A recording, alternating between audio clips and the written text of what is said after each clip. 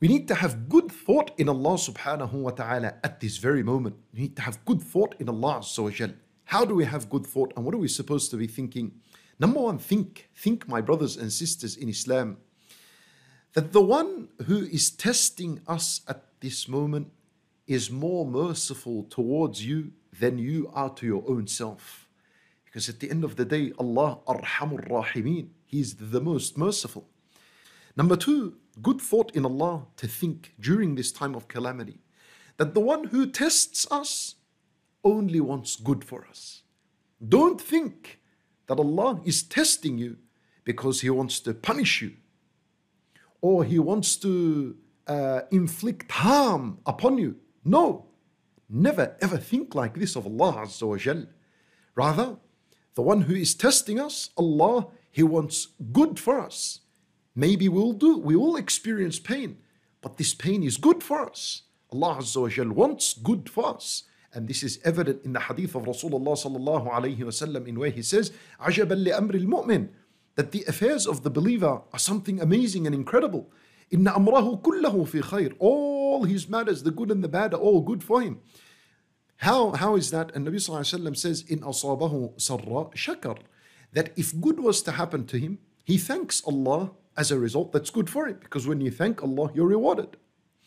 وَإِنْ أَصَابَتْهُ ضَرَّ, and if something evil or difficult or bad was to happen to him, صَبَرْ فَكَانَ خَيْرًا لَهُ, he observed patience, he commits to patience, and patience is good for him because it is rewarding.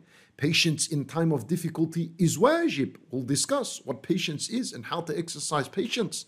But understand these things, that the one who is testing us wants good for us, and ultimately we are the ones that will benefit from this on the Day of Judgment and in this life. Number three, having good thought in Allah Azza wa Jal during this difficult moment is to understand that the one who is testing us, subhanahu wa ta'ala, the one Allah who is testing you at this moment, He responds immediately to your supplication. He responds immediately to your supplication, especially when a person is in distress and is in calamity. Allah Azza wa Jal, He says, أَمَّن يُجِيبُ الْمُضْطَرَّ إِذَا دَعَاهُ وَيَكْشِفُ السُّوءَ. Who, Allah Azza wa Jal asks, who other than Allah would answer the call of the distressed whenever He calls him? وَيَكْشِفُ السُّوءَ, and He uncovers the difficulty and the calamity. Idhan, Allah subhanahu wa ta'ala wants to hear the dua of the person in distress. This is the best moment to be making dua to Allah Azza wa Jal, when you are when you are tested with extreme difficulty and hardship. This is the moment that Allah Azza wa Jal promises to accept the dua immediately. And if you are to look into Surah Al-Anbiya and read Surah Al-Anbiya, 10 pages in the Quran, read it tonight. Allah Azza wa Jal mentions in its stories of prophets that were trialed and tested, really severe, difficult trials. And each of them made a dua, and at the end of each of the story of the Prophet, Allah Azza wa Jal would say, فَاسْتَجَبْنَا لَهُ فَاسْتَجَبْنَا لَهُ.